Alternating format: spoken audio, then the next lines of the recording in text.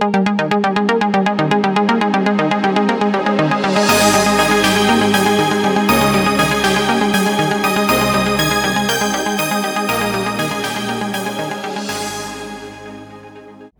everyone, to All About Windows Phone Insight Podcast 137. We're recording this on Thursday, 30th of April 2015, and the reason we waited till Thursday was that yesterday there was a rather big announcement and a big event in San Francisco. Rafe, is that right? There absolutely was. Of course, we're talking about Build 2015, which is Microsoft's major developer conference.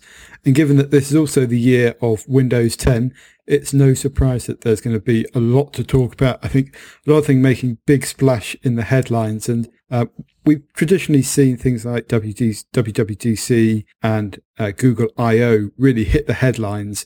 This is the kind of equivalent event for Microsoft. I don't think it gets still quite the same level of attention from some of the consumer media and from some of the smartphone geeks. But in some ways, this is just as far-reaching because, of course, Windows remains the dominant desktop computing platform, but there's plenty to talk about from a mobile point of view as well. And indeed, actually sort of making that distinction between mobile and desktop is certainly starting to become a bit of a misnomer. It's not, the same everywhere, but that's one of the things we're going to touch on, Steve.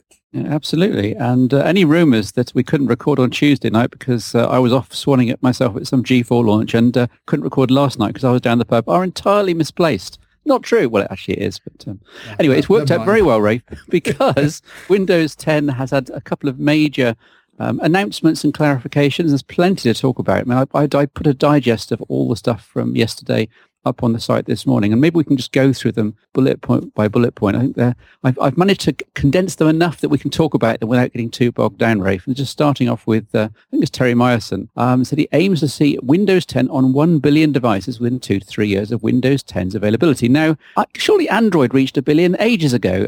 Is it just that he's fixating on the fact that there'll be one single version that everybody can target? Is that where he's going? I think so, because certainly if you consider Android in all its various forms, it definitely gets. I think even with just looking at smartphones, you'll be getting there, given the numbers out there. Maybe you could fudge it with sort of concurrent devices, but if it's not there yet, Android will certainly be there very soon. And actually, even on the version count, it depends how you do it. I would expect to see 1 billion version 4 and above Android devices out there. And, just because Microsoft is counting kind of 10 as a new starting point, I think they gave them themselves a couple of years to get there. I think that's kind of not really the point in one sense. It's really the scale of ambition for Windows. And I think it's a nice reminder, actually, just how many Windows devices are out there. Because certainly when you look at it through the mobile lens, Windows Phone is only available on a relatively small number of devices, depending on how you do these calculations. It's between 50 and 100 million. And obviously it's more on desktop. But, next to Android and iOS, which are 1 billion, or certainly in iOS's case, running into well past sort of 700 million or so. So it depends how you work out product life cycles and second-hand device and all that kind of thing. But yes, it's really a scale of ambition thing here. And it's probably worth pointing out that it's sort of Windows everywhere and some. We're talking about obviously phones, but there's also 7-inch tablets, and there's sort of bigger tablets, transformer devices, traditional laptops, traditional kind of desktop computers. You can then start thinking about Xbox as well, but also going down the other end, it's sort of Windows 10 for the Internet of Things, and there's actually going to be a version of Windows for the Raspberry Pi 2, which I think is interesting. You can also think about it on TVs and other embedded devices. And of course, the one that has attracted loads of attention is HoloLens, which is a kind of, I would describe it as more augmented reality than virtual reality, because you can actually still see things through it, and most of its best examples are AR, though in theory it can sort of do a certain amount of VR too. And it's just a big headset that fits over your ears and your eyes, and projects things directly onto your vision, so that you can sort of have, as Microsoft describe it, sort of apps appearing on the wall. You can kind of have a Skype picture. You can have the weather forecast sitting on your coffee table. You can have it appear over objects and do design. In the particular build demo, they were having it control a robot, so some Minority Report-esque UI and things like that. So, really very powerful. And certainly you look at that and you go, yes, I can see that as a a future of computing. I wouldn't get too carried away at this point in time because there aren't really anything much on release dates, and I think it's unclear how well this sort of thing will do. But of all the recent kind of computing efforts we've seen, I think actually HoloLens is one of the most interesting ones in terms of radically changing what we think of computing as.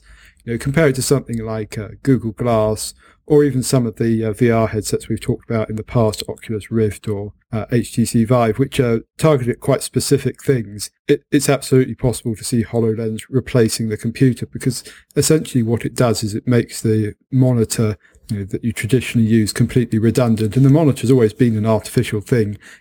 That's where you see the visual display and it's fixed in place.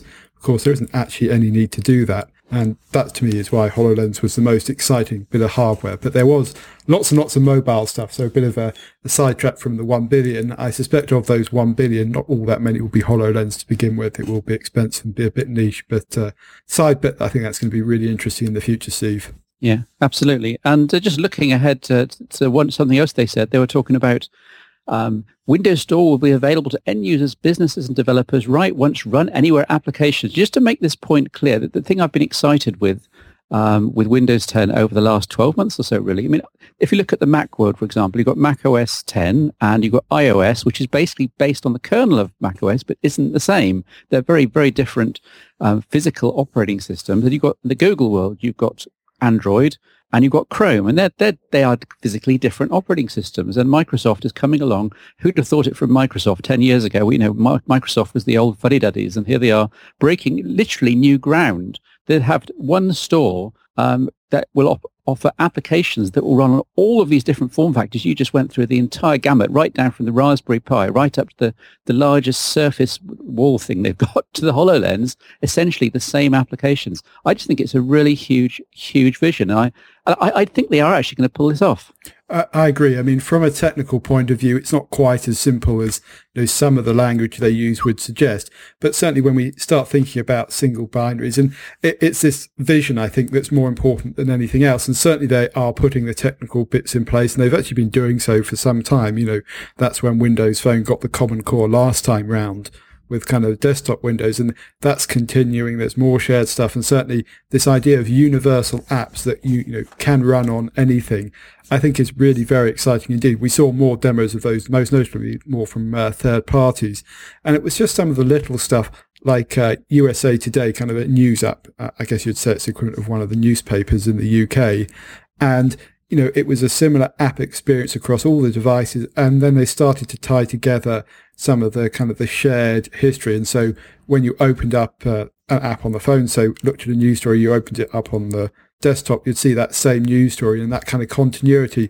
We've been hearing a lot about this, over the years, last couple of years, I think in particular, as people have got used to the idea of having multiple devices, and Google and Apple have both very much promoted the cloud as a way to kind of keep your data and to a certain extent some of the experiences in sync. I think Apple was one of the early movers on this, and you see it with Handover and the ability to be looking at a document on one device and move to another device and email and things like that.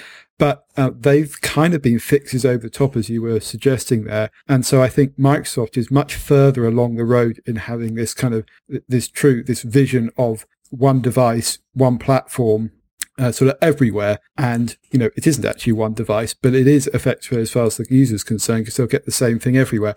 Now, don't get me wrong. I think it's a grand vision. I think it will take a while to implement. So, don't expect it to suddenly just appear. But I think it's, for me, it's clearly the future. It's been a long time coming. We've talked about it on past podcasts. And so very exciting. And to see some of that actually come to fruition in the universal app demos. And we've seen it in Office, we've seen it in Maps, and we've now seen it in some of the third party applications. And actually there's a whole bunch of new developer work underlying that. Microsoft is doing a lot more in the cloud space. That's always been mobile first, cloud first, as Satya Nadella has talked about, the new Microsoft CEO. And if I can pick out kind of one example to just try and illustrate this, a lot of people use Office on a regular basis. Some will know that there's add-ins available, which is effectively you can add third-party functionality to Microsoft's productivity applications. It could be a particular way to do a calculation in Excel. It could be an additional drawing feature for PowerPoint, and all sorts of other things. Now, what Microsoft actually announced at Build 2015 was this ability to turn Office into a platform was going to apply to the universal apps. And so you'll have these add-ins, these third-party additions to these core programs that are so important to Microsoft would work across all of these devices as well. So the new universal versions of Office have universal add-ins. So suddenly the add-in that you use on your desktop PC will also work on your mobile device. And to me, that sort of starts to give you an idea of the power of these universal apps. And, Office is a platform is something that Microsoft has talked about before. And what I mean by that is the ability to run what are effectively mini applications within and on top of Office. But they've been restricted to the desktop, and we've always been used to having the mobile apps as kind of cut down functionality, limited versions of their desktop cousins. That's changed a bit with the versions of Office that have come out for the iPad, iPhone, and the Android smartphones. But you can see now with this really speaks to the idea that you're getting really the full version of Office, and that you're going to get it across all of these devices. And actually, it's not just Windows devices.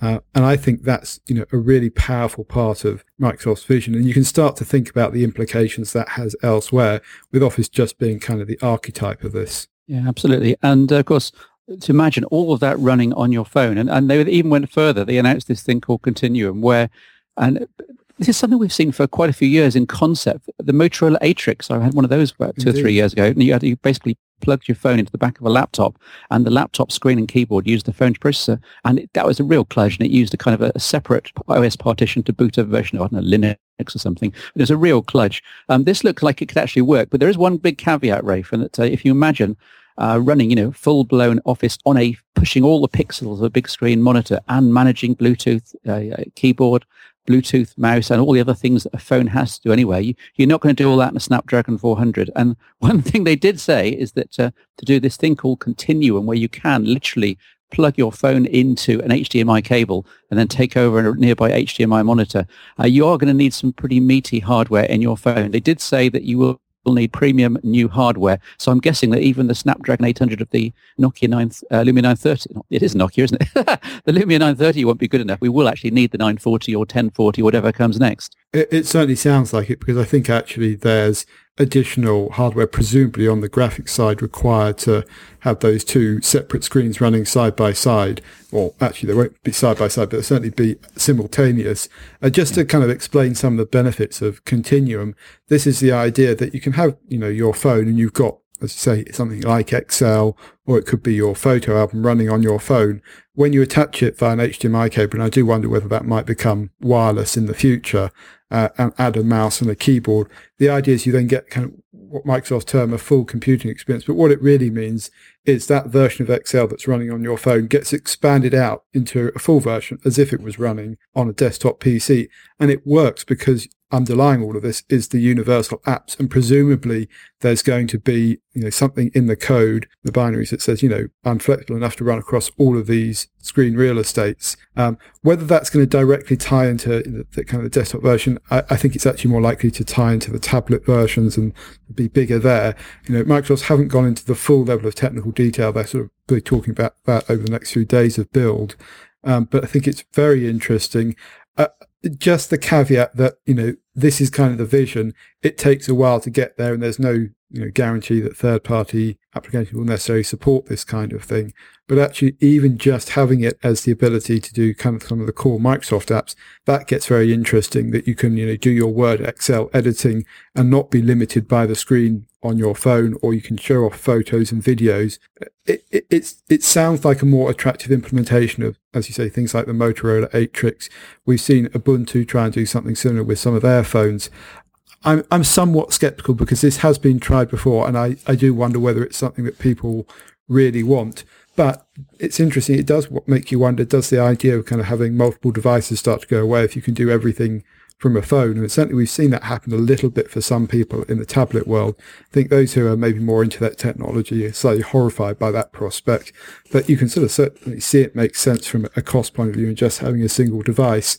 And it's a kind of a return to what computing always used to be about, in one sense, because so much of it is going to sit elsewhere in terms of the power and the processing and the storage for some of the cloud components, particularly in the case of line of business and productivity applications. I think that's interesting.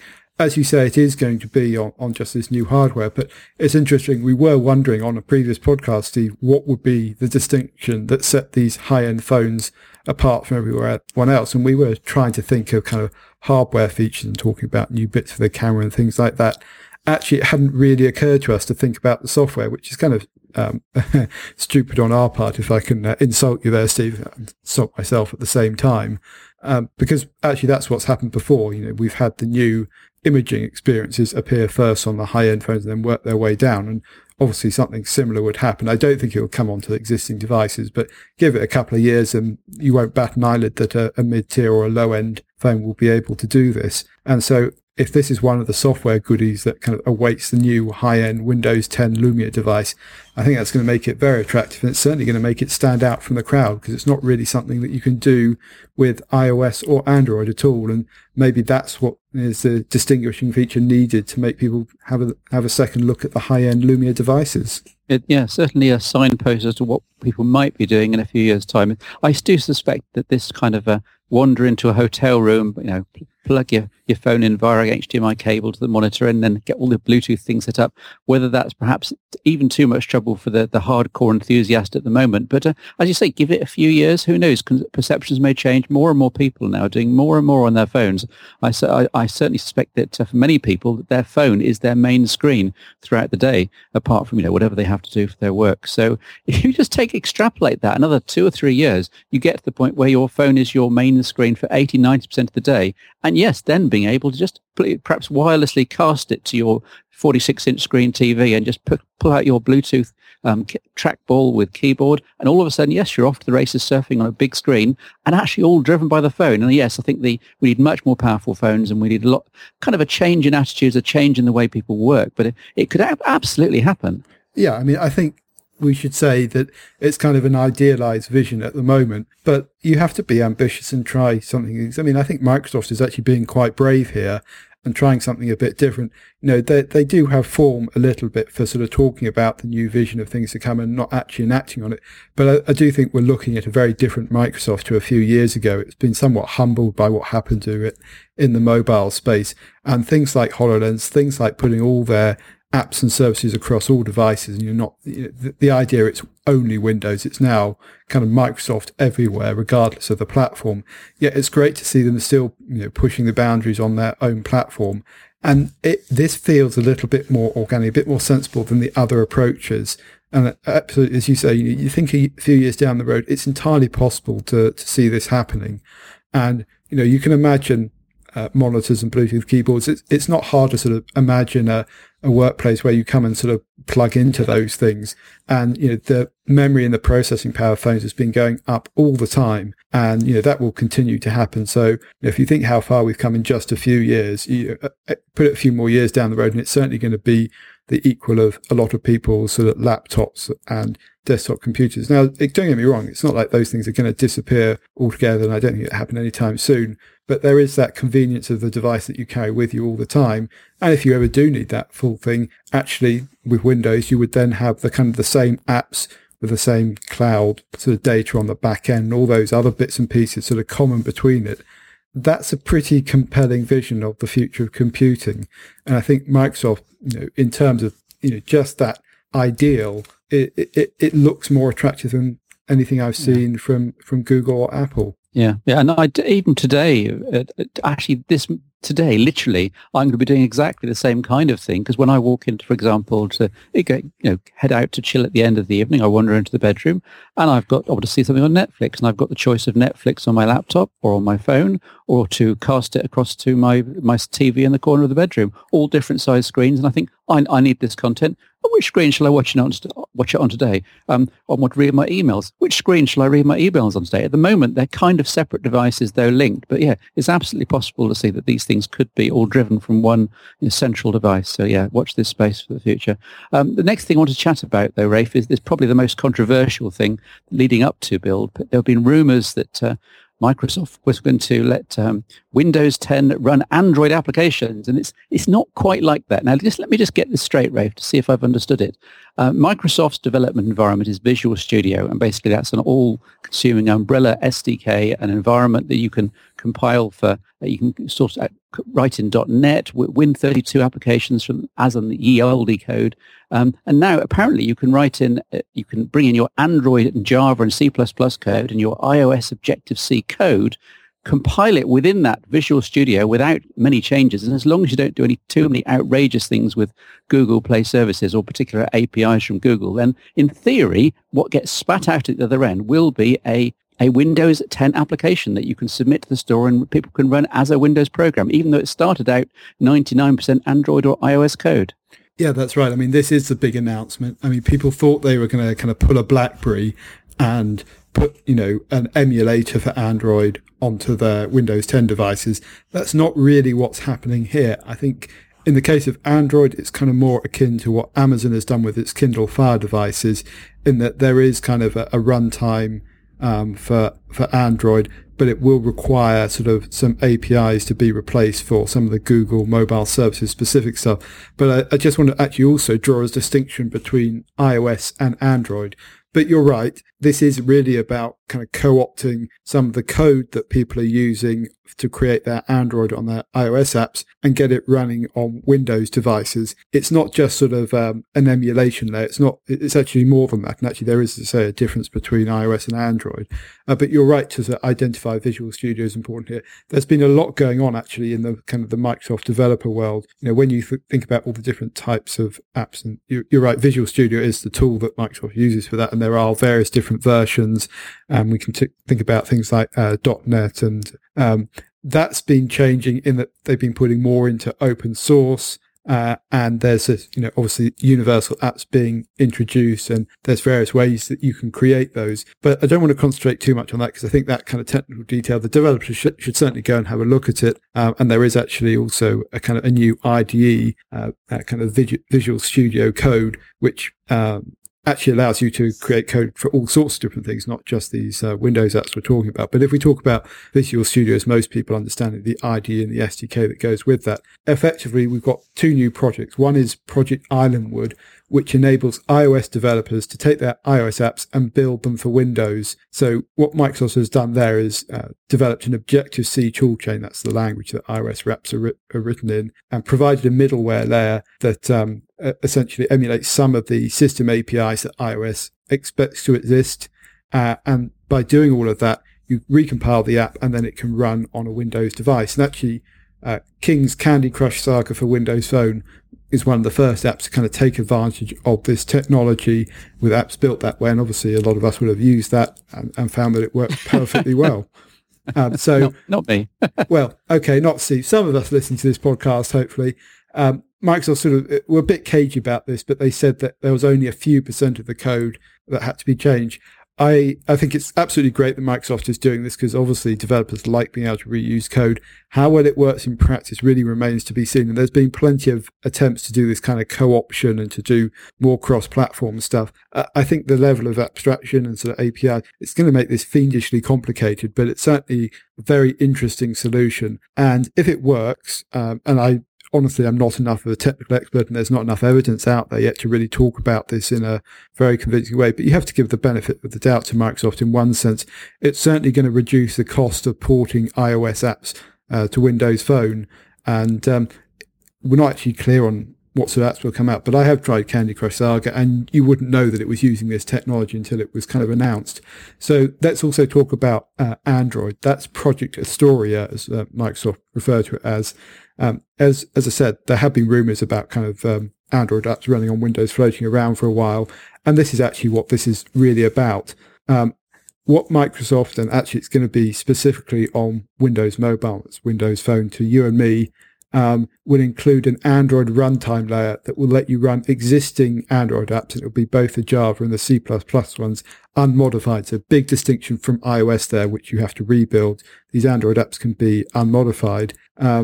It will in principle work with any old APK, that's kind of the equivalent of an executable file for Android, without the developer having to do anything but actually publish the app in the store. in practice, that's how Amazon describes it. It doesn't usually work like that. That's because Android consists of two things: the Android open source project part of it, and then the Google mobile services. And an increasing number of Android's APIs, it's often referred to as Google Play services, live in this. So things like maps for in-app purchasing, for push notifications, and a whole bunch of other capability. Those APIs won't run on Windows 10 for obvious reasons, because the Google stuff is proprietary. It's not the open source part of Android. Microsoft is going to provide equivalents. It has said it's not going to do 100% of them.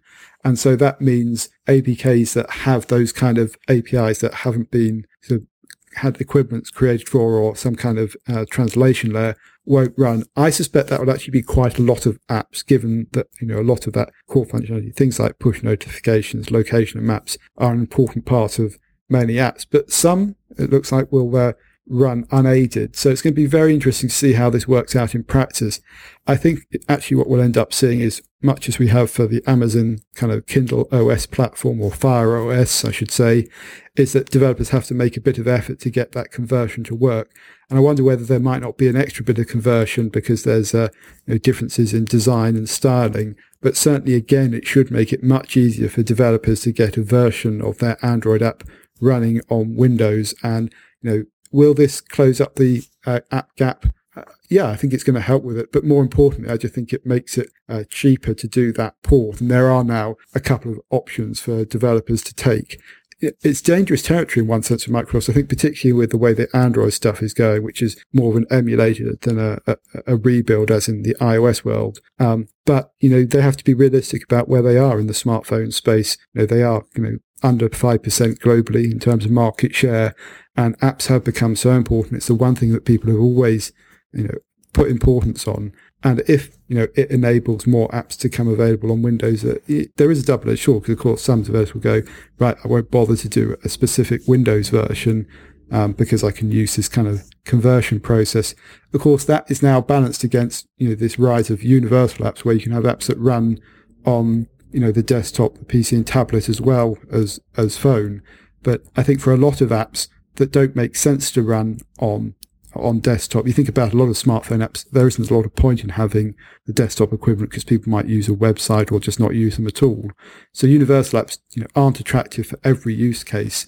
And so bringing in these kind of conversions looks really interesting. Honestly, I'm still in two minds about this, digesting it a little bit, but on balance, I can really only see it as a plus point, especially considering the context of where Microsoft is now, Steve. Yeah, absolutely. It's all about lowering the barriers to developers. So somebody who doesn't want to completely retrain for writing for Windows can think, okay, well, I've got my existing portfolio of 10 Android applications. None of them will run exactly as is, but with a modicum of work, maybe only a day's worth of work, I can use more or less my existing code and get them straight away in the Windows 10 Microsoft Store. So absolutely, I think it's just all about lowering the barriers for those people and to get more applications on board and more developers. And who cares if they're not writing native Windows code? At least they're writing for Windows 10, the platform, and they'll run on the Windows phones that you and I have in our hands. So yeah. Indeed. And I think the one big argument against this that people are probably worried about is they won't feel like Windows apps. And I think if anyone's used the Android apps on BlackBerry devices, they'll certainly be familiar with the idea of that, where they don't work very well. But it's probably worth saying, Steve, that one of the things that got talked about at Bill was there are subtle changes coming to the design language. And actually, if you look at them, it's going to move Windows in one sense closer to Android and iOS in the way it does some things. Not everything. That actually, I wonder how alien some of these apps will feel. I mean, BlackBerry 10 is quite different to Android in many ways in some of its interactions. I've actually said before that actually I'm a little worried about Windows 10 because I really like the modern UI and the way that Windows Phone does things. But obviously, with the move towards having kind of one Windows everywhere, some of that has to go away because you kind of want to have a commonality. Is that worth talking about as a topic now, Steve? Yeah, absolutely. I mean, Albert from the design team actually at Microsoft actually went into a whole, about 2,000 or 3,000 word post. We're basically replying to everyone's comments about hamburger menus and pivots and toolbars and controls and views. There's a lot there. I would recommend people follow the link at the very top of my article, which goes to blog.windows.com. I didn't put links in the individual sections of the story, by the way, Rafe, because the Azure platform was actually down this morning, which is rather embarrassing for Microsoft. It meant that all the Windows blogs were down and I couldn't link to them. They were down all morning in the UK time, so I think I probably back up by now. But yes, Albert went into all this detail. And the big thing I take away is I absolutely see the debates that have had to go on internally to make this common interface that works on all the different platforms, and all the different form factors all at the same time. But they have made some concessions. This is the critical bit, Rafe. They recognize the fact that where they've got things like these hamburger menus, so-called, where things fly out from the left, they are for navigating on a macroscopic level within applications. And all the stuff you do all day long, deleting messages, navigating around between columns of data, kicking off a delete function, something like that, something you do all day long. Those common things will stay on a toolbar at the bottom of the screen on Windows 10 for phones applications. So the core of the experience will still be there in terms of finger-friendly navigation and controls. Whether they stick to the pivots and the panorama views quite so much is another matter. In the OneDrive application, which one of the first sort of modern Windows applications in end of 2014, where they started just changing the design language slightly, there was a bit of a reaction, and they then tweaked it slightly, but it still ends up looking like a Windows 10 application, half Windows 10, half the old style. But again, the controls are at the bottom of the screen. So as long as they stay there, and I'm very much hoping the web browser manages to keep the URL bar at the bottom of the screen for phones, then I think most Windows and Windows Phone users will actually end up happy after all. Yeah, I mean, it is a very interesting discussion point, and there is a bit of wait and see on this. And honestly, until you actually use it for a while, it's hard to draw any judgment. I'm sure there's going to be initial change shock, and the familiarity principle dictates that you're never going to be entirely happy at first, and then you kind of get used to it and wondered how you ever cope without it. But it was very interesting seeing that Microsoft quite clearly identify that there is this sort of desire to have a sort of consistency and standardization, but without being kind of cloned across all instances. I mean, for those that remember Windows mobile devices with the kind of slightly kludgy start menu, and where it really was it felt like a shrunk down version of Windows on phones, there's clearly a move away from that. It's not a repeat of that at all. If anything, what we're seeing is, Windows Phone influenced desktop Windows far more heavily than anyone ever thought it would. And I guess I would describe this in the way that you can use for kind of web technology. This is mobile first and then progressive enhancement. And so you kind of get more functionality or different types of navigation and interface as you go up in screen sizes.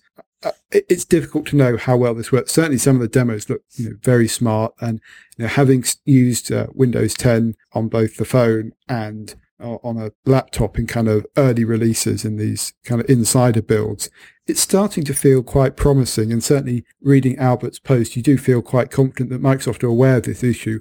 I would say it's probably for me the most difficult thing to solve, and it's been everywhere. This idea of creating one consistent UI that works across all devices, I think flies in the face of kind of what is the easiest thing to do, which is actually to just think about the device as a singular thing and create the best possible experience. When you have to start, making compromises in order for it to work on other devices, you sort of go, is that really the best approach, or should you be very singular, very focused on one device? But I firmly believe we are actually moving away from this age where everyone just uses one device. It's kind of already happened, and we're very used to having smartphones feel different to our desktop computers. But is that a good thing? Should it really be like that? Doesn't that just make technology more confusing to use? And so certainly I love the idea of the ideal of having that consistency of experience. And it's not the same experience. It's sort of the same principles. And, if you talk to a UX person, they'll talk about design principles, and then a designer might talk about design language and design principles. So it doesn't mean a cloning of the same experience from one device to another. And actually, it's easiest to talk about screen size rather than just devices. Yeah, I absolutely want to see that happen. And I think it's a very hard thing to get right. And I think that's reflected in all the failed attempts in the past, but it's absolutely worth doing, and it's absolutely where we're going. And it starts to make even more sense as the devices in our pockets, those with the smaller screens, become so powerful that it kind of makes sense that they become the sort of central device, the one that you have. And then everything else is kind of surrounding that in, I don't want to call it a dance or a sort of a network, but that's what it does feel like. And it might be the kind of notification screen that's on your wrist. It might be your TV in the home, or, a desktop computer or a monitor.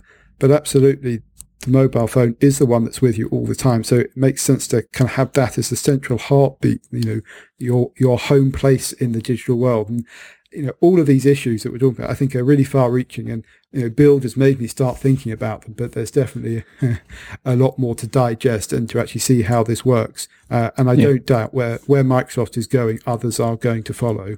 Yeah. You mentioned wrist there. Just to mention, we do have a Microsoft Band UK retail unit in-house review, and the review should be up in the next couple of days. So watch the space for that. So as Rafe was talking about wrist there, I was actually reading my emails on my wrist, which is pretty cool. with a Windows phone. Yeah, and we're going to talk more about the Band in a future episode. I think, that's still kind of experimental, and there's certainly a sense that Microsoft is going to do all of this stuff with Windows 10. I suspect it may take a version or two for some of it to shake out and get really polished. I know one of the other things you were going to talk about, Steve, was the new browser. So tell me a little more about that. Yes, I rather like the name Project Spartan. I haven't played that much with it on the phone, but I've been playing with it on the desktop, been quite impressed, albeit on my rather aging Dell laptop, which is now 6 years old, but it runs Windows 10 just fine. They've renamed it Microsoft Edge, and I can see why they've done it. Now, this is how the conversation went at Microsoft HQ. They thought, well, we can't name it Spartan, because what's the icon going to be? And they drew various little, I don't know, a Spartacus, or they might the letter S, all sorts of wacky Grecian designs, who knows, a Spartan, something from the Halo series, perhaps. I think that's where the name first came from, one of the sci-fi characters or icons or logos. And then nothing. They thought, well, the user's not going to recognize that. How will they know that's the web browser? And someone said, well, surely we need to make it look like the old one. Well, what was that? It was a blue E. Well, let's make the new one a blue E, but slightly different. But Spartan doesn't begin with an E. Well, let's pick another name that starts with E's. They ran around the room. I don't know, Echo as a homage to Rafe Blanford. Excellent as a homage to Wayne's World. And they thought, well, Edge. Oh, that'll do, yeah. All right, Edge. It begins with E. We can use the same logo, and it became Microsoft Edge. I think it's a rather naff name, I have to say, but I do think the user at the end of the day will see the same blue E logo on their screen and think, oh, yes, that's the web browser. I'll double-click that. I think that everyone will actually be happy in the end. Yeah, I think that's right. I mean, that sake of familiarity, I think, is very important, and especially as this is intended in time, I would imagine, to completely replace Internet Explorer, but you can't get rid of Internet Explorer altogether because it's required for a lot of legacy systems. But this idea that there'll be kind of an easy transfer and just make it easy for users, yeah, it absolutely makes sense. And actually, the new logo looks very similar. It's just sort of, I guess, the top of the E's got a tail on it. But I think the interesting thing about Edge is it does start to introduce some new ideas into the browser. I mean, Microsoft has been relatively tight-lipped about what's going to be in the final version, but we do know that it's going to have very deep Cortana integration, as is indeed Windows 10 more generally. It's also going to have a built-in note taker and sort of more powerful sharing options. And the design itself is very much focused around simplicity. It sort of make the most of the browser as a canvas with sort of all the controls kind of getting out of the way. And it's obviously got a new rendering engine. So it'll be interesting to see what that does to all the browser scores. IE is, something of a swear word in web browser development circles. Certainly compared to some of the WebKit-based browsers and Safari and Chrome, which I guess are the two big, along with Firefox, I should say, the three big competitors. So, I mean, I'm interested to see more about Edge, and I think, again, it speaks to the way Microsoft is sort of looking at things, not afraid to have a fresh start. And I am kind of intrigued by this idea of being able to annotate web pages, and if that takes off, that could be really interesting because it adds your own layer of notes to the to the web. And again, there's been loads of attempts to do this, but doing it on a platform that has the scale of something like Windows, and then that ability to share with friends and family, especially as I think this sense of doing it with touch, which there's going to be a lot more touch devices, obviously. And, it's something that smartphone users, the idea of annotating or adding things to photographs, they're kind of familiar with. So maybe it's an idea whose, time has come before it's just been too early. It does depend, of course, how all this is implemented. So it'd be interesting to see this. So it's kind of an early version of it. You can actually get it in the current Insider build for Windows for phones on desktop, but it's kind of not a complete version. It hasn't got some of the extras, but it's really about letting developers try out the rendering engine. But Microsoft Edge is in some ways the most intriguing thing, because again, it's pushing back against the traditional idea of the browser, while actually taking the very best of the current things, which is as I say, this idea of a very minimal kind of tool set and interaction, no extraneous add-ons, and just making it a bigger piece of canvas as possible, as much of the web page on screen at any one time. So yeah, I'm certainly intrigued by that. And I've tried it in the various Insider builds.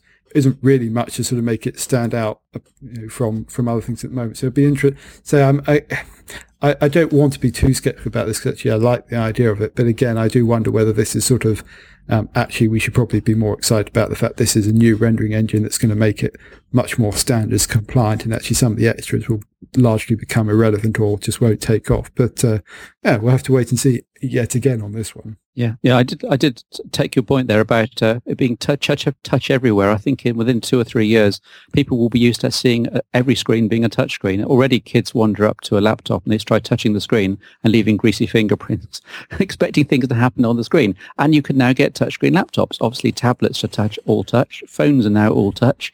And you can now starting to get desktop monitors, which are touch accessible. So yes, in 2 or 3 years' time, people are going to expect to be able to touch their web browser, draw things on it, annotate things, drag things around.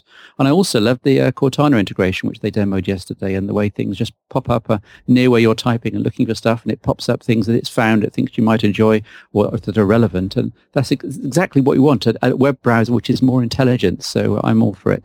Yeah, I agree, because this is the thing for me. Browsers haven't changed all that much. We've seen advances in kind of web technologies, the underlying things used to write and create page, but the basic browser hasn't really changed all that much since the early days of, going right back to things like Netscape, the underlying principles. So I wonder if there is room for something more. And certainly this, Cortana integration and some of the intelligence that provides, and also this annotation, it could turn it into a sort of more conversational affair.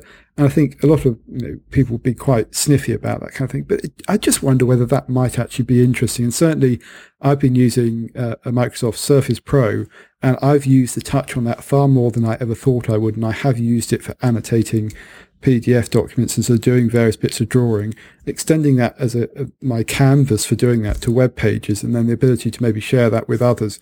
So you can highlight a particular thing, or, an image, or just a piece of content on the page. Yeah, it does seem interesting to me, that. Yeah.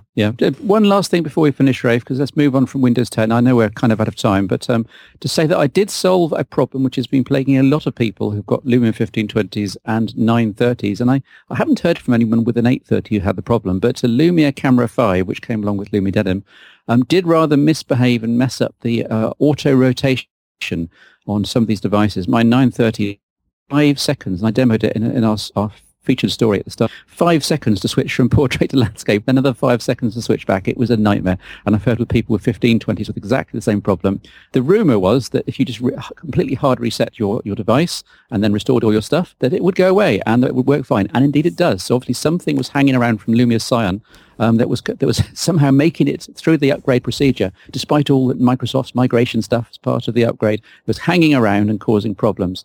So I bit the bullet. I took one for the team again, and I completely hard reset my 930 after doing the backup in the settings. And to my great surprise, almost everything came back. I was very impressed. If you reset and then restore in the right order with your main SIM card in, so that it knows you're you and it's got that level of authentication, and you yes, I want to restore from that latest backup, and you pick it off screen and do everything in exactly the right order. And if you're patient, then everything comes back really, right down to your start screen layout, most of your settings. At most, I had to log into a few services again and supply passwords.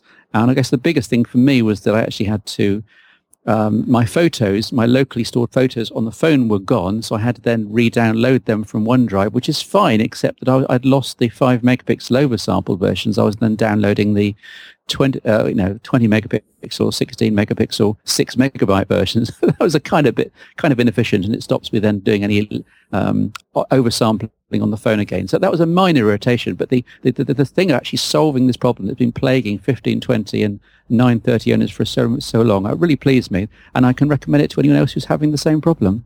Yeah, it's interesting to see you fix that problem. And yeah, I mean, backup and restore certainly got better. I've had the same frustration of bits of data that aren't included and not coming back. And I guess there's been progress on that all the time. I've actually got a few apps that sort of get their settings backed up that way as well. And I think most notable, these are some of the Microsoft apps for things like news and weather as well. More progress on that. But just hearing you describe that process does remind me what a contrast that is to a few years ago, where Windows Phone really was a laggard in that regard. And now it's actually not all that different to Android and iOS, and they equally have their same problems with certain bits of data. So, Microsoft do deserve some credit for kind of, playing catch up there. I hope long may that sort of continue, that they sort of take it a little bit further. But I had exactly the same experience as you. I actually reset the Lumia 640 from kind of the default mode that you get out of the box, and thought, I'll set it up with a backup from one of my other devices. It was a bit problematic in that basically by the time it had finished, it had actually almost filled up the memory of the device, and I didn't have a micro SD card on it, so I wasn't able to install some of the apps elsewhere, which just goes to show actually the benefit of having micro SD card and having some of the apps restored back to there. But actually in principle it worked very well. And so suddenly it's become a lot easier really to switch between devices, and particularly if you sort of get away from storing too much content on the device and have this sense that it should be sitting in the cloud. And I guess it's things like music and video. I mean, as you said, I think the camera capture one is one that is still a problem, because it is one that everybody uses. And we've talked about the problem with having multiple versions of the photos.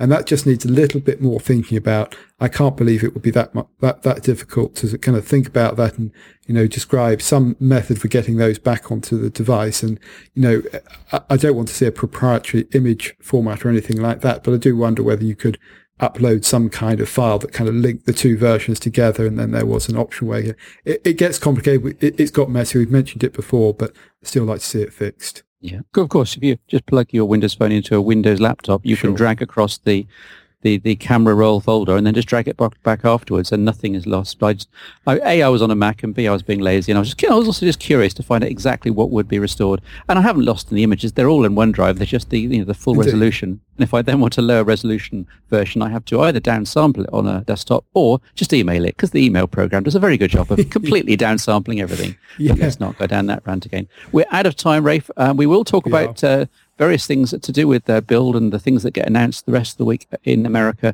in the next podcast. We'll also talk about the Microsoft ban, and we'll hopefully also get to briefly, I think it's the 540 that was announced recently that we haven't even talked about yet. Yeah, rather embarrassingly, we managed to go through the last podcast without mentioning the phone that had been announced a few days before. It was the 540 dual SIM, perhaps sort of testament to the fact there's loads of those devices at the low end. But it is interesting because it's kind of a high-spec low-end phone. I mean, it sounds a contradiction in terms, but things like the 720p screen, the first time it's been on those 500 series devices, does make it interesting. But we did want to concentrate on build this week, because that's obviously the big news, and it's going to have the biggest effect on everyone. The 540 is just one more device in that collection that actually has relatively limited availability.